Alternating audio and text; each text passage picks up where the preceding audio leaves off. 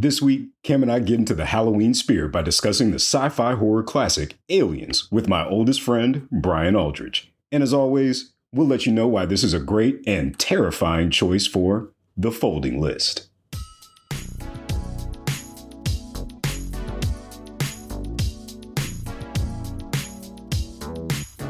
Hey, what's up, everybody? Welcome back to The Folding List. We got another episode coming at you, and this week we're talking about one of my favorites, Aliens. Watched this movie a million times. If you haven't seen it multiple times, I don't know what's wrong with you. You need to see this as many times as possible. It's an absolute sci-fi classic. And once again, as always, I'm accompanied by my homeboy, Mr. New name every week. You got something new this week? Man, I'm going back to Joey Bananas. You know why? All right. Joey Bananas. The Many Saints of Newark, baby. Oof. I was watching that bad boy. I watched it twice, actually. I neglected my schoolwork, watched it twice, got all the Easter eggs. I love that. Man. Like, I will say I had to text Cam a little bit earlier this week because he's got me like wanting to go ahead and finish Sopranos. I didn't even realize that I stopped like basically on the season finale of season 5.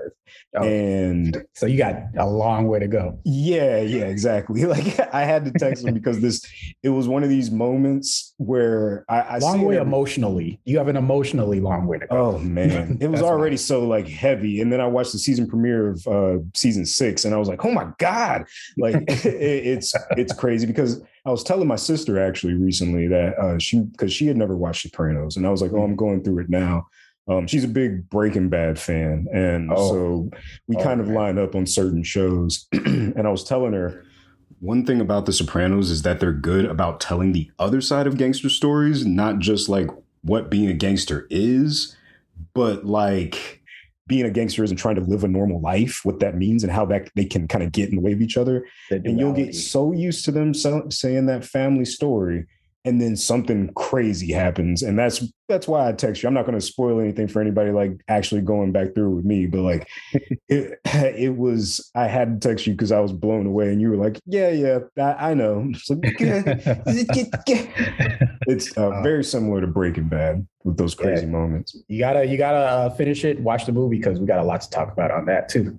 Okay. Oh, man. All right. Yeah, I'm on it. I try and sneak it in there, whenever I can. But yeah, so this week, our guest is a good friend of mine. I've actually known this dude longer than pretty much anybody else in my life. I've literally known this dude since the 3rd grade.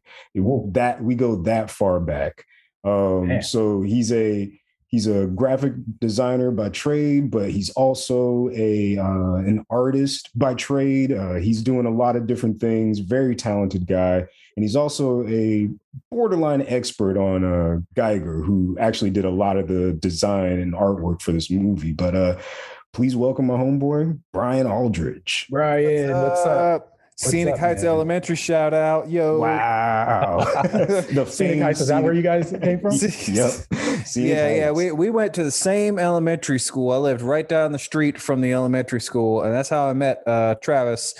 And we went, I remember we were we weren't drumline. I was in band with you briefly in middle school. And then percussion. We went through high school together and like we've just been like best friends for the longest, man. I can't really remember a time where you weren't in my life, man. So that's funny. When did you how'd you guys meet? Like, did you just go up to each other and be like, hey, you want to be friends? Like, yeah. I'm pretty sure it was like a playground type of thing. Yeah. Just like 3rd grade. You want to be the Green Ranger? I'm sure he asked me to be the Black Ranger. I'm sure I did. We didn't know about microaggressions back then, man. Right. I wasn't woke back then. So I was a child. That's great. No, it's funny, man, because like I remember just like high school, there you had your like different groups and your different cliques. Yeah. And then there was like kind of the group that like nobody really fit in or tried to fit in. Like we were just different and accepted it. Yep, so like, you know, there was like me, Travis, some of the Asian kids, this one ridiculous, tall, skinny white dude. I can't remember his name. He was in Drumline. Oh, Kenny. Kenny. Yeah. And it was that group of like, who just liked, cars and hip hop and rock and like didn't dress a certain way, didn't talk a certain way, didn't really fit in with everybody except for each other. And that was kind of our group. Yep. So like, that's kind of my memory of us in childhood. Previous to that, it's just like little bits and pieces of things. But I remember like sitting at the lunch table and like none of us were the same, but all of us were the same. You know what I mean? So like, yeah, it's just kind of. Okay, Brian, I have a question for you. Yeah. This is a serious question. Does Travis have a twin brother? And if he does, did he kill that twin brother? Eat that twin brother and absorbed all of his powers, or what? Because I've seen old pictures of Travis, and I see Travis now. Those are not the same people. Nope. No, man, it's funny, man, because when we were younger, Travis was a little on the heavier side, and I got real scrawny, like to the point. I remember the first person to tell me was Travis's mom to tell me, Brian, you look real skinny. Are you eating enough? And that's when I started lifting weights a lot more, because she was like, oh, you're real small, Brian. And it's funny because we see each pictures of each other back in the day, and I'm scrawny, he's big, and now as grown people, we've like met in the middle where we're like both like in fairly good muscular shape, not overweight. Like we just kind of like, I was like, oh, I got bigger, you got smaller, and like now we kind of like have like very similar body type.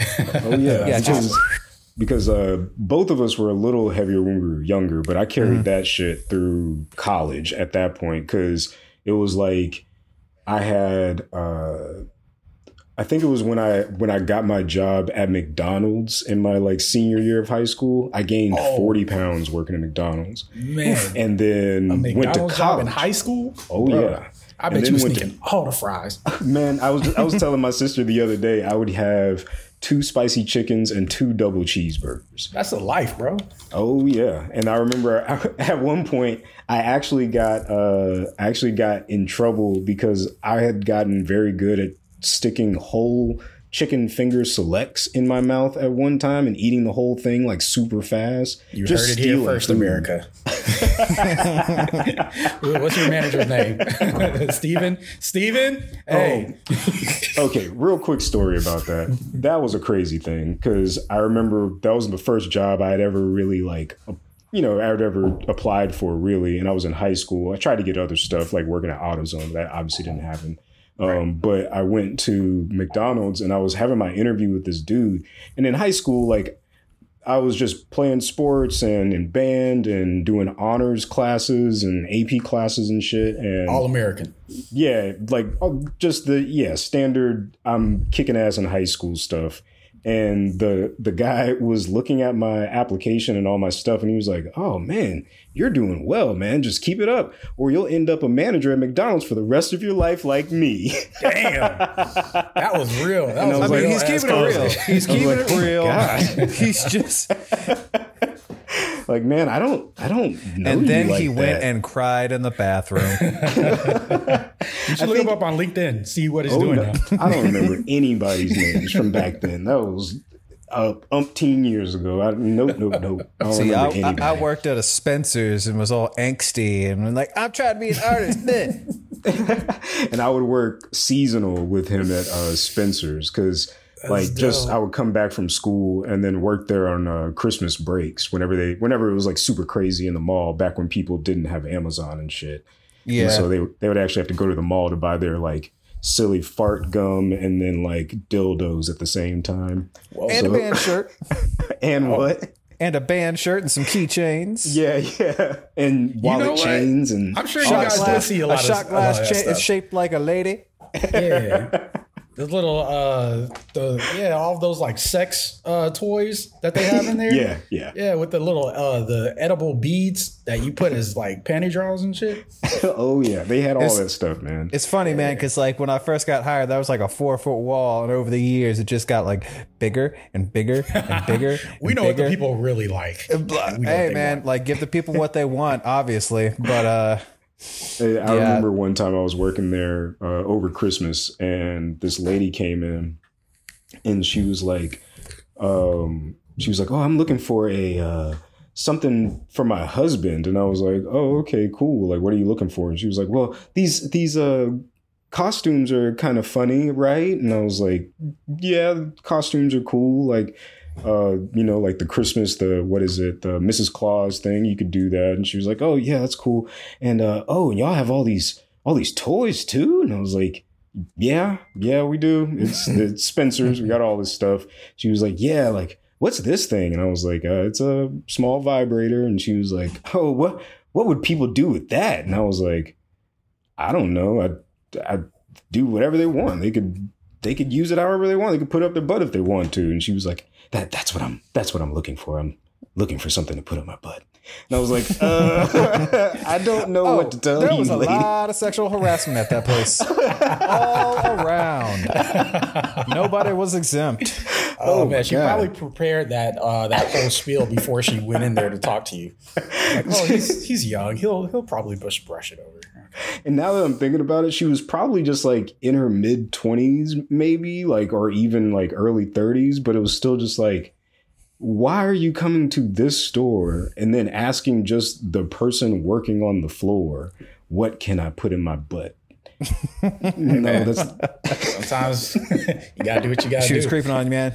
Yeah. She was definitely like, I could talk to this guy. This guy will rat me out. Why'd you show me? No, I'm about to go on break. I'm young. Excuse me. Leave me alone. Yeah. Please, I'm only a child. You're 22. Yes, a child. I'm still too young. Please leave me alone. Well, I worked there because it was like just like a laid back place. It was like kind of place like, I listened to a lot of like alternative music, still do. I love metal. Kind of at the time you would call it underground hip hop, like any of the weird stuff. And I was it had good music. You didn't have to wear a uniform. Everybody was laid back. Yep. It was just a fun place to work. And cool. I just like ended up working there through I took a break from college because I originally wanted to go for marine biology, and then I got into college and figured out it's really hard. So engineering with me, buddy. Yep. Yeah, I was like, because I wanted to be that guy. Like you see those videos of those guys like swimming with sharks and in the cages and taking videos. Like I wanted to study sharks specifically because I really liked them. Like it's one of my favorite animals. But found out that was really difficult, and I was like, okay, I'm gonna make a lateral move and get my 2-year degree. And so I went to Pensacola Junior College, and now it's called Pensacola State College. Got my 2-year degree, and took a year off, and then I got into graphic design program there, and I just worked at Spencer's because it was literally right across the street, and I could like just pick up my backpack, go over, do my schoolwork, come to work. It was like really easy, laid back. And like, that's how I got into graphic design. As I started at PJC and transferred into Savannah College of Art and Design. So that's pretty dope, man. So like, what's your favorite genre of movie, if you don't mind me asking? Somewhere between like sci-fi and horror, which is why this franchise is perfect for me. Yeah. Actually, like I would say that Alien, like the first one, is one of, if not my favorite movie, period. Really? Okay. Yeah, because like it's just such a good blend. Like people remember it as sci-fi. You go back and watch it, and the first one is a straight slow burn horror movie with science fiction like aesthetic. Yeah, and like with such a good fiction. Like creature design. And then fast forward to this movie, Aliens, it's like an expansion on that into like action horror, but it's just like such a good world and such a good like creature that it was like something else. Immediately I knew. And we can go into that, my Geiger knowledge and all that. For sure. Because that's what I was saying earlier, is that you're almost an expert on Geiger, and Geiger is I guess just the character design, environment design, like almost the entire look of the xenomorph, the actual alien in the movie. Just for the audience, if you aren't nerds like us and know that already. But yeah, like he designed all of that, and without him, I don't think it would be the movie that it is now. Like, I don't think it would be near as special, because if anything, it would have been something like Cronenberg type stuff, like from The Thing and those type of character design, where it's just kind of like gross and weird, or I'm sure some kind of like clean, smooth alien, like they have been forever. The big heads and the giant eyes and the skinny little scrawny bodies. Yeah, exactly, man. Like that's not terrifying. yeah. There's nothing wrong with that. Not intimidating at all. Yeah, but he's just like, get out of here. I think Geiger was like, so would you like my nightmares? Maybe would you want those?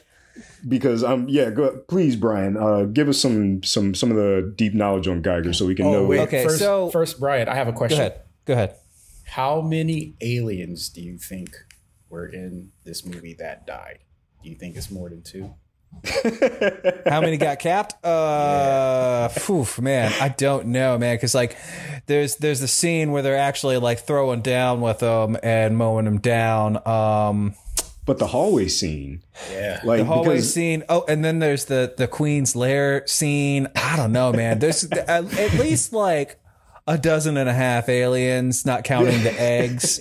We should make a drinking game of that one day. Ooh, no, because even that, like, just the hallway scene alone, when they're all coming down the hallway and they've set up these auto guns that just shoot anything that's moving down the hallway, and you just watch them all go from like 500 rounds to 0, and it's this real interesting scene where you don't see much of the action, but you get to see like the faces of the military and Ripley and all of them just kind of watch the number and their defense just like tick down, like 150 bullets left, 25 bullets left, and it's gone. And the alarms and everything, like that was brilliant editing, by the way. Straight up, fantastic editing, like the horror in that. But yeah, okay. Well, it does what good horror does, which is like it doesn't give you too much of the monster to where it's like just like assaulting you visually. It gives you like what they're like. It gives you the expressions and the emotions of the characters reacting and realizing like slowly but surely like, oh, we're like fucked no matter what we do. We're all gonna die. Now, like, oh shit. Yeah. And so like to give you like some Geiger knowledge. So H.R. Geiger was really the first dude that I found. Like, I remember when I was a kid on my own, because when you're in school, you learn about Leonardo da Vinci, Pablo Picasso, Salvador Dali, all that, you know, because it's just basic art history. Although like Impressionists art and stuff like that. And when I learned about surrealism, I was like, this is really cool. I just like, you know, the idea of being subversive. But then I found Geiger, who obviously nobody's going to teach a kid Geiger, because when you see what he makes, it's like, oh, if Salvador Dali really liked black metal and genitals, that's what it would be. Because like I remember seeing like his stuff, and as a kid I'm just like, oh, this is crazy, and then I go back and look at it as an adult, I'm like, there's a lot of penises and vaginas that I didn't notice. A lot of phallic energy in here. Oh man, it's very sad. But so I found out like about Geiger and who he was, and he has this huge body of work that not a lot of people recognize. Like they see the alien and you could tell when something is Geiger, but there's a whole book called the Necronomicon that he made, not the Evil Dead Necronomicon. But he has this whole book. And what the alien for these movies is it was a creature that was based off of an earlier drawing, because all of his stuff is airbrushed. I don't know if people know that. Like all of his work is airbrushed. That's another reason why it's so crazy, and it looks awesome. Very like gradiated. Very atmospheric. This is before Photoshop or any of those tools. And so there was an earlier drawing of where it looked like a little more human. It had like the dome head thing for sure, with like the skull in it, but it had like human lips and like human arms. Ugh. And it was this real weird thing. And I think they got a hold of him. They were like, we want you to design like this creature. And he refined that into the xenomorph and consulted on like the design of like, well, this is what the ship would look like. And this is blah, blah, blah. Because Geiger, he suffered from, unless I could be wrong about this, but he suffered from night terrors. And that's why his art is so dark, is because he just woke up and painted like, I'm going to paint my night terrors. And that's why his is so weird. And like, people don't realize like even stuff that isn't Geiger has been directly influenced by Geiger and Alien as a franchise. So like the Zerg from StarCraft, the bugs that, creep and like that biomechanical creep that comes out, like that's all based on the original Xenomorph. And crazy. For Aliens, Cameron and team just took that slow burn one alien stalker horror movie thing, and they were like, let's build this out into a world and make it action oriented and like make it more like an insect hive thing. Right. Yeah. Which you slowly find out through the movie, like to what extent, because when they're going down and trying to rescue the miners, they see all their blips on the map and they just go into that biomechanical creep that is in there. It's like silicone, like that's again all a Geiger. Yeah, they said it was I never heard them say. They said it was like secreted resin. Yeah. So so it just like they just mold into the walls like their hive and like an environment that they can thrive in. Because we didn't really talk about the plot of the movie, but it's pretty simple in the sense that Ripley was in the spaceship, in the original spaceship in the original movie, where there was one alien that burst out of someone's chest after they found the face hugger on a planet. And that one alien ended up killing the entire crew to where Ripley had to explode the spaceship in order to kill it, but also like it didn't die, so she had to like get it sucked out of her escape hatch. And then once she did that, she put herself in like a cryo sleep. Her signal was never found. Her rescue signal was never found. And then she was only happened upon by a deep space ship 57 years later. So Ripley is now in Aliens. Ripley is now woken up on this new giant spaceship. She doesn't recognize it at all because it is decades later. And this team, I forgot the what's this guy's name? The one like business dude, Burke, played by Paul Reiser. He lets her know like, oh, your daughter's dead. Like this is something that you're just gonna have to deal with real fast, and then we're just gonna kick you back out. We're gonna blame the spaceship being destroyed on you, and then we're just gonna like let you go work on another ship. She goes to work, and then they ask her, hey, we've lost contact with one of our terraforming colonies, and it was on the planet that you went to. We need you to go back down there with the military team and check it out. And obviously she's like, first of all, fuck you, no. and second of all, why would I go back? I have nothing out there. They convince her to go back through a bunch of different ways. And she's helping out the team. this military team. What are they called? Space Marines, Colonial Marines. Yeah, Colonial Space Marines. Yeah, so they're just like a group of these like badass people, and they're supposed to all go check out this place. They get down there and they realize the entire colony is gone, and the only thing that's there are these xenomorphs, all of these aliens. So obviously, like there was moments in this rewatch, because I haven't really sat down and watched it in a long time, especially in HD. It still looks fucking great. But the fact that like all of their weapons, I forgot they handed all of their ammo to the rifles to the one guy. And then they accidentally, like in all the chaos of the aliens attacking, they just like burned him with a flamethrower. And I was like, oh yeah, I forgot. Like that's why they don't have any ammo.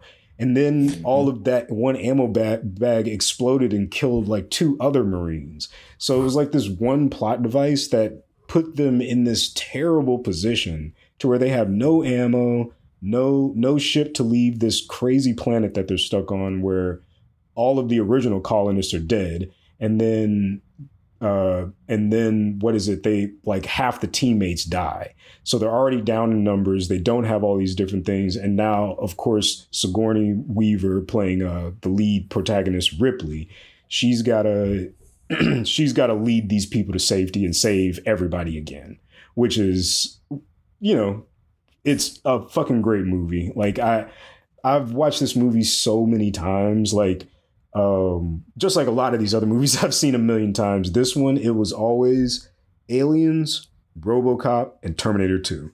I watched those movies on repeat. So like I loved James Cameron. I guess I never really thought about that part of it. Is that James 2 Cameron. Of those movies were James Cameron. Yeah. But yeah, so like it was just like 2 like great James Cameron movies, and then fucking RoboCop right in the middle. I would watch all of those over and over and over. Well, let me ask you this, man. Did you do realize that Aliens is an allegory for the Vietnam War, right? No. Did you haven't watched it? So they go there. They're going into this situation of rescue people. They have the incompetent leader who they don't respect because he's an officer who can't really lead. They take their ammo and stuff away like mid mission. It all goes to shit. Like they have to get out of there. Like when you watch it as like an allegory for like the Vietnam War, like a lot of it makes sense because there's like some like clear parallels. And I read that years ago in an article, and I was like, oh man, like that's kind of brilliant, actually. Yeah, because you know you have these cocky colonial Marines, and what's his name? Game over, man. Oh man, hamming it up. Bill Paxton, R.I.P. Bill Paxton. Straight up. What do we do now, man? You know, he was he's just hamming it up, and he's so good. But that's how it was, man. It's just like, ooh yeah, oorah, fuck yeah, like let's go, like kill some bugs, and then of course, like they have no idea what they're getting into, so they get fucked up immediately. Yep, straight up. And then it just like all goes to shit. Yep. So, but yeah, I was kind of the same way, man. I put this franchise, like RoboCop is a good one, but I always put this one up there with Terminator and Predator. And you know, later you had those shitty Aliens versus Predator movies, which were like, ooh, yeah. Can't even talk about those, but like they're kind of in the same vein as like those are also franchises that started off as like small scale, almost horror movies, but like they were creature movies, and then they got expanded into like bigger action movies. Predator 2 was didn't age so well. Terminator 2 was one of the greatest action movies of all time. And Alien is not quite as good as T2, but it's up there, man. Like it's like people forget that like a lot of what they think about Alien, the franchise, comes from this movie. Like Ripley being a badass, because in the first one she just escaped, and this one she's like, okay, teach me how to shoot these guns, I'm gonna go in here and rescue this girl, I'm gonna fuck everything up, I'm gonna be a badass. Like that's where this comes from. The eggs and like the hive, like that's where this comes from. The queen alien comes from this. The first one was just the single alien stalking everybody on a ship. slow burn, dialogue heavy movie. This was like not that. This was a whole new world, man. A whole new world. And actually, on that note, let's go ahead and take a break, and we'll be right back to the folding list.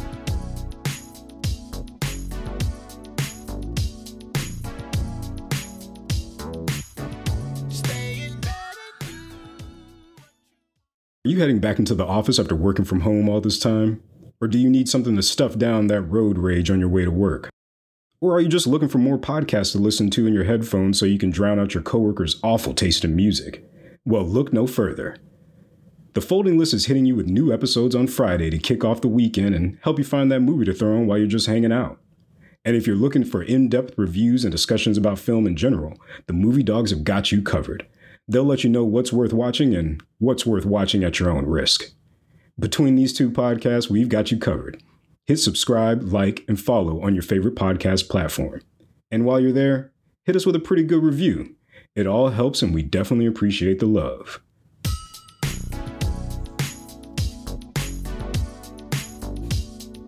All right, welcome back to the Folding List, and we're definitely right in the middle of talking about Aliens, this classic James Cameron movie, and speaking of just like old school James Cameron, like the reason why Bill Paxton the reason why we see Bill Paxton in a lot of different James Cameron movies is because they're actually close. Like they were very close. You know what I mean? Like they've known each other for a very long time. Bill Paxton's actually one of James Cameron's closest friends, or was one of James Cameron's closest friends. And I remember when he said, when Maya and I were watching it, and he was like, game over, man, game over. Like when he said that, she looked at me and I was like, yeah, like that's where this is from. That thing that you've heard quoted a million times. Yeah, it's from this. And like, I think I didn't realize that about Bill Paxton until I was much older, is like how well he just kind of fit into whatever James Cameron was doing. Like he crushed it with this. He crushed it in like his little role in Titanic. Like he's been in a lot of different things, or he's been at least close to James for a long time, to the point where James Cameron actually told him the idea for Avatar, I think during Titanic, or it may have been True Lies, because Bill Paxton was in both of those, right? He was in Twister too. I didn't realize that. Oh yeah. Oh yeah. Of course he was in Twister. Yeah, man, that's another good one. Oof. Philip Seymour Hoffman was in that too, man. Oh, R.I.P. again. Philip Seymour Hoffman. Oof. Oh man, yeah. He was awesome in that. Yeah. Yep. No, like Cameron is so good at just making like these like bigger scale like action movies, but also like his movies have good characters in them. Because like, can we talk about the multitude of characters in Aliens? Because I feel like, definitely. Because first of all, one of the main Marine dudes is Kyle Reese himself. I forget that dude's name. So he's Terminator, in that from the first Terminator, also James Cameron movie. You had the kind of slimy corporate dude that you mentioned, Paul Reiser. You had the drill sergeant guy who was I love the Corps. Every meal is a feast. And of course, that dude. You had Vasquez. Pay us by the hour. Yeah. You had Vasquez, who was like the first shot of her is doing pull-ups, and Bill Paxton's character is like, "Hey Vasquez, you ever get mistaken for a man?" She's like, "No, do you?" High fives all around. Like they're all like they have so many good characters, and then there's what's his name, who was also in the first Terminator, as the android. I forget this dude's name. Michael? I had it pulled up. Lance Henriksen? Is that him? But he played that part so well because, like, Bishop, right? Yeah, Bishop. Because in the previous one, Ripley's like suspicious of Bishop because in the previous one, Android tried to murder her, but he does this good, like, such a good job of playing the android so straight that you don't know. Even at the end, when the ship is gone, you're like, oh, did he abandon her? But then he comes back, you're like, oh, okay, Bishop's actually good. Jeez. Up, So like you're on the edge the whole time. Like anytime you're like, okay, when's this android gonna pull some real sneaky shit? But he never does. He turns out he's actually good. Damn, man. So he does that really well. Like everybody in this movie like plays their part super, super well. And all the characters like that are written for them are great. Like, and everything like fits together so well. Like they all interact so well together. Damn, there's an Alien 5. Oh, and what's her name? Private Vasquez. Yeah, she's Vasquez. She's Jeanette Goldstein. Yeah, Jeanette Goldstein. She was actually the foster mother in Terminator 2. The one. Oh, really? That's where I saw her from. Yeah, yeah. She's a character actress, and she's done all these different roles, but they definitely tanned her up a little bit for. Did she have her muscles in there? Yeah. She well, no, I think she was in solid shape, but in that Aliens movie, she definitely like beefed up for sure for the role. Yeah, wow, she was like she was actually very convincing, like Colonial Marine. Oh yeah, she was great. She played the role well. She was badass. Yeah. It was when she had that like big rotator gun and shit. Her and the other blonde dude were like just fucking around with them. That little synchronized dancing thing. Yes. Like, gotta make sure if they pop around the corner, just real quick. You can just make a real smooth zip. But actually that gun is straight up just a what is it? It's a Steadicam rig where they basically just took the camera off and put a big gun on the end. Like it's just a Steadicam arm. I always wondered, like, you strap this to your body. Does that increase its tactical advantage? It would just make it easier to move, just like a Steadicam. It would just keep you steady and still. It kind of makes sense, honestly, because what gun is that big giant one where it has like the two stands on it so you can lay down and shoot it because you can't stand up and shoot. Oh yeah, it's like fully like those 50 cal machine guns and shit. Yeah. Same like, principle. I got you. Instead of it being like all on your shoulders and biceps to hold, you could at least like put it kind of on the Steadicam rib so it's more on your back instead of your arms, which I'm sure helped during the filming of this movie. They were whipping those things around. They look legitimately heavy. Like I can't imagine they weren't. The designs were great on that. You had the equipment. Yeah. Like the pulse rifle, which the sound design for that is amazing. It's like I still remember that noise of like the gun like going off. It's been in all the video games and everything. Like if you hear that, you know that's the gun from Aliens. Yep. Because like it was just like such a like sound design is real crazy. Like when you just like nail a particular sound that nobody's like really heard before, and then they associate that like with that. But yeah, I mean, like, and all the art design, like, even like besides the Geiger stuff, like, was really good. Everything was just like so, like, dark and dank. Like, that's what I was saying. Like, stuff that has been like made since then has influenced it, whether they know it or not. So, like, you have like Doom, the video game, and the Zerg from StarCraft, Dead Space, like all this stuff is like kind of based off of Alien universe and Geiger aesthetic. So, like, Brian, do you think that Blade Runner and Alien are in the same universe? What's your opinion? Ooh, you know, I think they are, personally. You know, it's funny because in Alien Resurrection, which we can get to that, but in that one, like, because it's hundreds of years in the future, and they're like, oh, where's the ship headed? And they're like, well, in this event, it auto reroutes to Earth. And Ron Perlman's character goes, Earth, oh, what a shithole.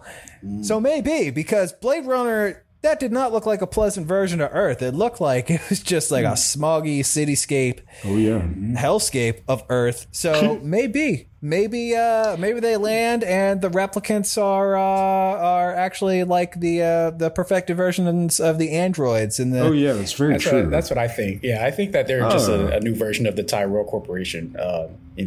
Replicants. I've never thought about that. Like, it's I don't know. Like, it's interesting because, like you were saying, Brian, like this aliens built the world of the xenomorph and all of the aliens and all that kind of stuff.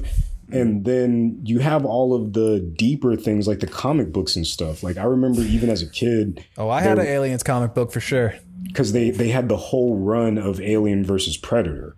Because that whole comic book run was super cool. Because you had also a super good arcade game back in the day. Just definitely. Wow. Awesome. Because like the aliens, I think they came back to Earth, right? Like they got to Earth and started infecting the planet. And then you had like you had like Marines and people fighting them on the planet to try and like stop them. But you also had the face huggers getting on other animals. So you saw like, I remember vividly seeing like a xenomorph gorilla at one point, and they did like a panther like that, a dog. They had that's what I want to see in like new Alien movies. Yep. Like, because the first one was great, second one expanded the world, and then all the sequels just trashed it. It was just straight like you blew it. Like, why aren't there animal xenomorphs on Earth? Like, why isn't this like a Jurassic World type situation where it's like, oh shit, they got out and now they're like infecting everything, and instead they just like. They made it smaller. Made it smaller and like so the behind the scenes for Alien 3 was really fascinating to read about because it was just such a disaster. Like David Fincher couldn't even fix it. Like he went on to make amazing movies after that. Yeah. But even he's like, trust me, nobody hates this movie more than me. Damn, and then like Alien Resurrections was like dumb, and watching it like now it's like, okay, it's corny, it's not good, but there are some good elements. Like there are some elements they took from Aliens and made it like at least kind of a fun movie, but they threw in like a lot of comic relief, and like it just didn't really work. Prometheus was like a good like kind of in-universe prequel. There's like a lot of plot holes and like there's some like problems with the writing. But otherwise, like I was like, okay, I enjoy this movie, like it's whatever. And then Alien Covenant was just like a trash fire of a frustrating, boring, almost intellectually offensive movie. If you know anything about Geiger, and like, I do not recommend that for the folding list. Do not watch that movie. I like this is for me, actually. Yeah. Somebody made a good point, and they said, "You see the xenomorph in broad daylight. When's the last time you saw Batman running around in broad daylight?" It's like if you saw Batman at the beach chasing down the Joker, you'd be like, what the fuck? Old Adam West Batman, yeah. He's in the sand? Yeah, just with a big-ass bomb just running down the street. With his anti-shark repellent. Yes, shark repellent. Robin coming out and like his thong and shit. Yeah. Hey, man, you know what I never leave the house with? Shark repellent. I never leave the house without it because you never know. Especially in Florida, man. All three of us are from Florida. Oh, weird. Oh, yeah. The Zoom's about to crash. Florida Mans. Yeah, call it membership Florida Mans. Canceled. Plural. I think the FBI is here, man. What the? They must be up to something. Too many people from Florida gather together, and it's never good. Shut it down. Something bad is just shut it all down now. Hit a big red button on the wall. Another thing about the sound design, that alarm from the original. I've heard it sampled in. Like one of my favorite metal bands, like actually samples the noise, like from the Nostromo, like the countdown noise. I was like, that's another good piece of sound design. Like in my sound design class at one point, like like when you start paying attention to it, a lot of this stuff it's genuinely impressive in a lot of different things. But when we were watching Aliens. We were paying attention to the sound design, like you said. It's genuinely good, especially in I don't know if it's different in the director's cut compared to theatrical, but it's genuinely good. And it's important because my professor showed us one time. He was like, "Have you all ever seen the original trailer for Star Wars?" And we were like, "Yeah." And he's like, "Have you really? Because if you have, you would remember that they didn't have any of the laser sounds." Like the lightsaber stuff figured out, the explosions, none of it. They didn't have any of that stuff done. So if you go back and watch the original trailer for Star Wars, it seems like it's going to be a super trash movie. Like one of those like bad Flash Gordon ripoff type things. Oh yeah. And Harrison then they Ford fixed the sound design. in the theater when the trailer played, and apparently when it said coming next fall, like somebody up front screamed out, "Yeah, we'll see it in the used movie bin the year afterwards." And he was like, "Oh shit." Like, oh man, like everybody's going to hate this movie. Mark Hamill showed up to set and was watching all the costumes, everybody costumed up and walking around. He was like, "Oh, there goes my career. I guess I'll do this movie, but I guess, this is it." That's it. And then it ended up being like the biggest movie ever, period. Yeah. But the fun, there's another thing, man. If you go back and watch the original first Alien trailer, nowadays trailers are kind of like designed by committee. But back in the day, the director also directed the trailer. So when you go back and watch the first one, there's like no dialogue. It's that like, it's the alarm sound, like the and that like creepy, like kind of sound and like flashing images. And it's genuinely scary. You're like, what the fuck? Like they don't make trailers like that anymore. No, and you get the teasers like that now, but like you don't get like the full trailer. Like this is all you get before the movie. Yeah, like you it's like you either get the teasers or you get the full movie. Oh my god, right. I'll never forget what was that fucking movie? What, Terminator? Terminator. Yeah, Terminator Salvation. When they ruined the twist with the trailer, I watched that movie and I was like, they set this whole twist up and just completely threw it away before the movie came out. Like if you hadn't seen the trailer, you'd be like, "Oh shit, he's actually the Terminator." Nope, just gave it away. Yep, immediately. I was like, man, it could have been so much better. And I thought that was an okay movie. It was fine. It was like a good expansion of the universe. I don't know why people hate on that movie, but what, the most recent Terminator movie? No, Salvation, the one with Christian Bale. Salvation. Yeah, no, the recent ones I won't even watch because I hear like don't. It's like cool action scenes, but trash. In the last one, they shoot John Connor like within the first 2 minutes of the movie. Yeah, I read the synopsis. I was like, what are they even doing? Like, they're just high on cocaine. Like, I don't know. For this one, John Connor dies right after the events of T2. But I will say T2 didn't even matter.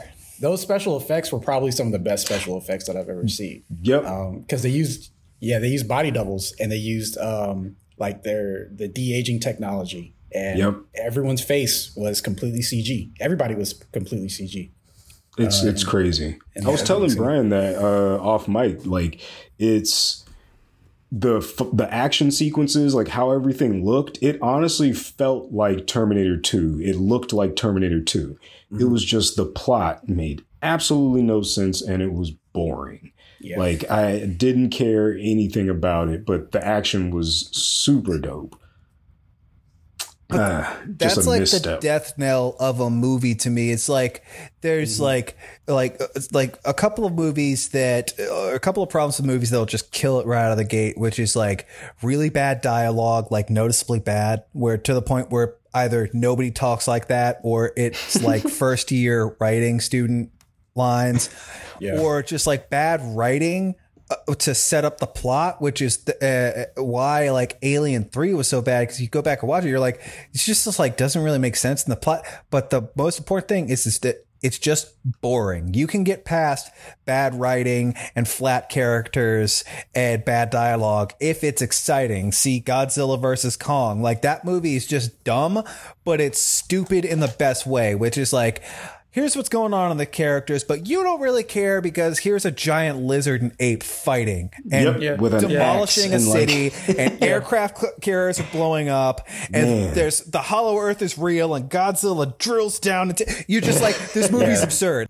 I need to watch it again. I haven't seen it since it came out. I knew it was going to be absurd when the post opening credits scene opens with a cybernetics factory in our hometown of Pensacola, Florida. I was like, I'm in. Let's do this. Let's go. It's going to be so dumb. It always looks like Hawaii. Whenever they put Pensacola and stuff, it like they did it in Contact. They were like, we're on Pensacola Beach. It looked like it had palm trees all on the water. Like, no, nothing close to that. And this one had like super. Is that a fat Samoan man playing the ukulele? This is not Pensacola. This is not what I did not grow up around this. More like Cheeseburger in Paradise. Oh, Cheeseburger in Paradise. My uncle was a huge fan of Jimmy Buffett, and oh boy, don't get me started on that. But like, even like a lot of people look at like the first Alien, they're like, well, it's kind of boring, but like they don't understand like tension.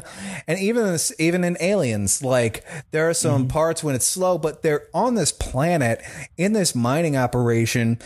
They have no idea when one of these things is going to like pop up. They just have these like sensor things that like sense motion. That's why it was so crazy when they welded the door shut and it kept getting closer and closer. And Bill Paxton was like, they're right on top of us, man. And then they just look up and you're like, oh shit. I didn't even think about the ceiling. And then they're all Hicks just pop out and down. Hicks pops his head up there with a flashlight. I would have just been like, they're up there. We need to move. Just immediately shoot grenades at it. Just blow everything in front of me, blow it up. Set it on fire. Don't care. Just, and here's how good the alien creature is as like a threat. So you fast forward to Newt gets taken by one and Ripley is like, I'm going to go get her. Bishop's like, you have like minutes before there is a nuclear explosion. You got to do this right. And it's super tense moment. And she's down there looking for her. She finds her. Things are blowing up around her. You're like, get out of there, Ripley. And then she walks into the lair and stops and it zooms out. You see all those eggs and you completely forget that there's a nuclear bomb about to go off because you're like, oh, they're fucked because of this now. Like, don't even worry about the nuke. Yep. And then it pans over to like the queen alien and you're like, okay, movie over. They get eaten and credits, right? Nope. Yeah. She just like slowly backs out and then goes badass on all the eggs and fucking. But that's the thing about that scene is that like if you look at it, it's like she looks at the queen and she's like, I'll let your baby survive if you let us walk out. And the queen just kind of like backs off, like, don't kill my babies. And Ripley's like, thanks. By the way, fuck these babies. Just like burned them all anyway. Man, fuck these kids, man. The famous quote from Michael Jordan. So I took that personally. No, but like, and then like you think, okay, it's like as she gets out, Bishop comes back, you think it's over. Guess what? Spine through the chest, ripped in half. There's it like starts up all over again, and it's like, oh shit, we brought the like biggest one with us. Now what do we do? Tell you what I'll do. I'm gonna get in my forklift robot and fuck this thing up. She jumped into a damn Gundam and started like throwing down. That was great. I love that. A baby Gundam. And the classic line, "Get away from her, you bitch." Man, yeah, like it's so intense. It's like it's a feeling of like, she's not afraid of this giant monster alien. She's like, I've been through enough. I'm trying to save this little girl. It's over. You sit down. That's why it's kind of important to see the director's cut, because if you see the regular cut, you think, look, I love kids just as much as the next person, but I'd just be like, oh, well, she got took. Let's get out of here, Bishop. I ain't going down there, man. She got took. Well, she's a snack right now. But because like she like got unfrozen in the future and her daughter already grew old and died, she like takes to Newt as an absence of that. That's why she's so protective over her, because she's like, I'm gonna go rescue this girl, we're gonna get out of here. Oh shit, Queen Alien's over here, hold on, let me get my Gundam, bam bam bam, like, and then shoots her out of an airlock again. And it was almost like even more than just like, I lost my daughter, so I found this little girl. It seemed like they both had a connection in the sense that they had lost their families to just basically the aliens, because even though her daughter wasn't killed by aliens, she wasn't able to spend her time with her because of an alien. So like they both lost their families to this like crazy fucked up monster. And I think she was just they were connected in that way immediately. And like it's like you said, the director's cut, they dive into that just like a little bit more. I almost at all compared to the theatrical cut. So you don't see any of that. And then you also don't see the little girl's family in the theatrical cut. But in this one, you do. So you see her all like clean with her little doll, her teddy bear that's clean. And she's going out there with her parents to check out this ship. Like, I don't know why their parents would bring her out. Oh, they didn't know. That guy just gave them the coordinates and was like, go check it out, which is crazy. He's basically, Burke sent them over there for bait. It gives it a little bit of extra context that makes it like a little more human. Like to see them go out there and get screwed over by the company, to see the mining operation up and running before it's like ruined. Very true. Like to see like how Ripley lost her family and all of her crew.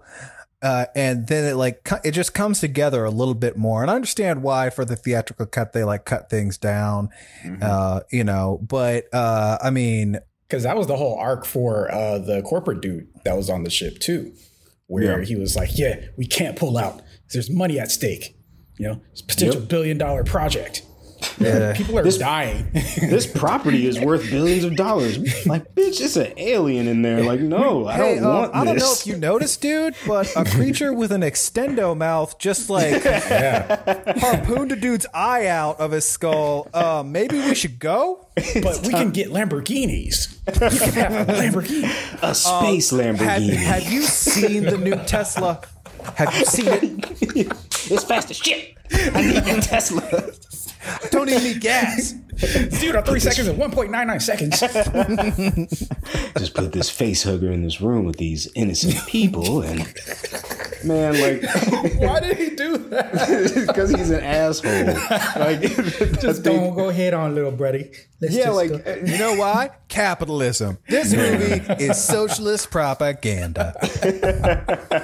They just want people to make a fair wage, but also have aliens and not have aliens in their bodies, I guess. It is your duty to put this alien in your body for your job creators. Yeah.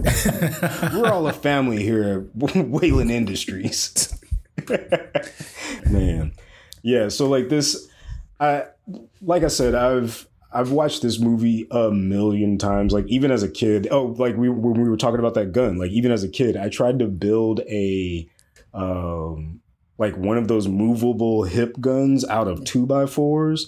Nice. I couldn't really build anything, but I like screwed three 2x4s together, and I was like, cool, I made this gun, and I made it shoot rubber bands, and this is boring. I'm gonna unscrew these pieces of wood and put this back in the garage before my dad gets upset.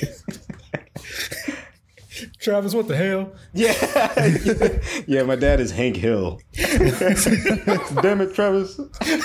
Travis, I told you to not be in here screwing 2x4s together. I could have used them 2x4s. Now pick up that propane tank. No, I remember like being a kid and having like it's so funny that like the comics like go into like this, but like I remember having different types of alien action figures of like this one was like from a bull, and like seeing like the comic books, like now Marvel has the Aliens IP, and they're gonna keep it going, and it's just like winged ones and like all these like crazy Hopefully different ones. Like I want to route. see, I would like for them to just anything that happens after Aliens, just nuke that continuity, throw it in the trash. And I swear to God, if Michael Fassbender shows up in one more of these things, I'm going to tear my hair out. Like, I man, swear, Hollywood loves Michael Fassbender. I don't know why. He's been in some bombs, buddy. He's been in some serious bombs. Yeah, I mean, he was the shit back in the day, but you know, I was like, they hired him for Assassin's Creed. Isn't that guy supposed to be Middle Eastern? Oh boy. Yeah, like the in the movie wasn't even that good. Like it seemed like it was like a swing and a miss, in my opinion. Well, Prometheus was like creepy, and there was like some interesting lore to it, and it actually like it did what like a prequel is supposed to do, in that like it kind of presents more questions, because you're like, it doesn't really ever say for sure like this is where the alien came from and this is exactly who made it and how and blah. It's just like, okay, there are these like actual superhumans and they made this bioweapon, but it turns out it transforms things, and like it set up some of those questions. And I was like, okay, like lots of plot holes, but okay. And then Alien Covenant comes along and was like, nah, David did it.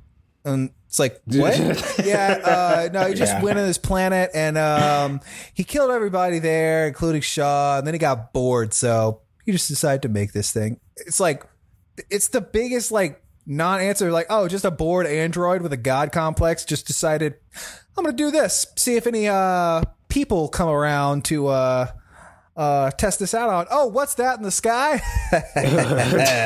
Oh, my days come. So I should skip the next movie then, is what you're saying. Oh, basically, you don't have to see any more of them at this point. Because like we were saying, I feel like Prometheus, in my personal opinion, because really the movies worth watching are Alien, Aliens, and then Prometheus, if you really want to stay in this world. Because Prometheus, like you were saying, Brian, it posed a lot of questions, but I feel like a lot of them, I feel like it kind of, you have to just kind of think about the movie for a while. I'm not saying you have to be smart in order to understand the movie, but it's just like, you just didn't get it. You just didn't get it. But no, like I think it's the questions that it did make, even the like super beings, like it didn't matter who they were. It was just another version of humanity at a different point, like on a different planet. I don't think it mattered like if they were superhuman or not. You know what I mean? They were just like a different type of humanoid being that came to Earth with this, or not Earth, but to that planet with a bioweapon, like you were saying.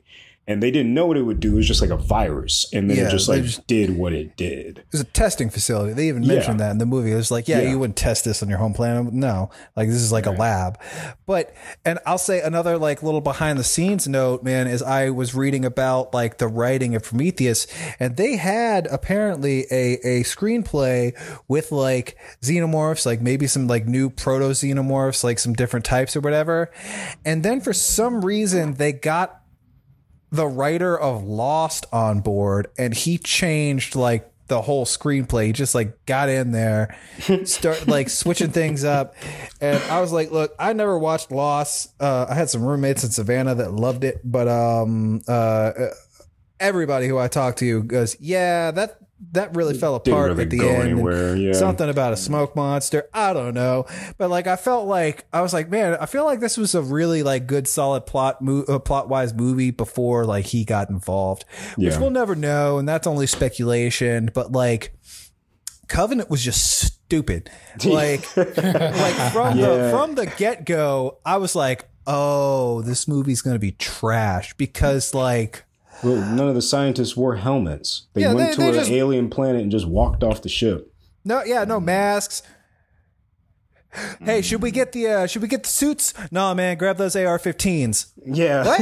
And if you see any living plants, put your face real close to it and see what'll happen.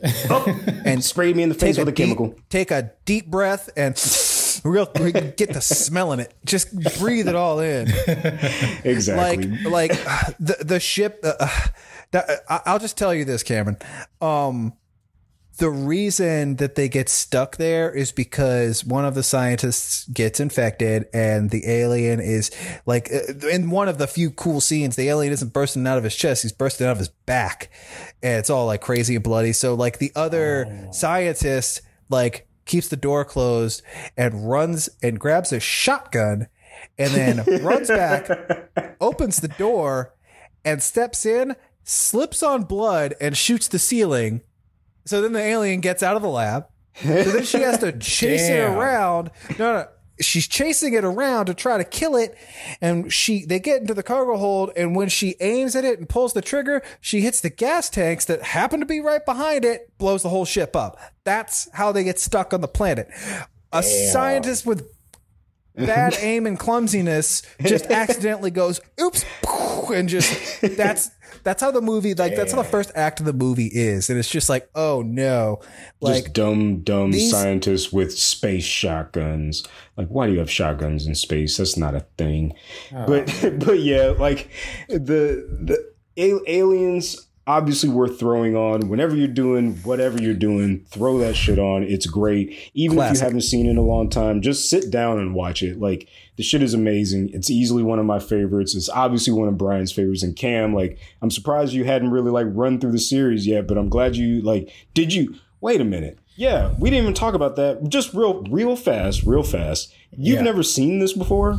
So I've seen Alien 1 and I've seen, Haven't seen this one, which was Aliens. Yeah. And what was the other one? Oh, Prometheus. I've seen Prometheus. Wow. I enjoy the visuals of Prometheus. Oh, definitely. Yeah. I actually did not know that there was a sequel to that movie. Yeah. That came out in 2017. Yeah, like Brian said, just leave it alone. It's okay. Yeah, I was wow, I kind of enjoyed it, but it was like, wow, I was waiting for the second one. And I'm like, oh, the second one came out like 3 years ago. There's a reason there's a reason you didn't hear about it. You didn't realize it because everybody who saw it just went, and then forgot that they saw it. Yep. There's a whole scene because it actively pissed me off. Yep. There's a whole scene where Michael Fassbender plays a wooden flute he made, and why is existence strange? It's opposite another Michael Fassbender android, by the way. It's Michael Fassbender playing the flute to himself as an android without an accent. I wonder if he got paid twice for that role. Hollywood was like, "Hey, Michael, we love you." You know what? I hope he got paid half.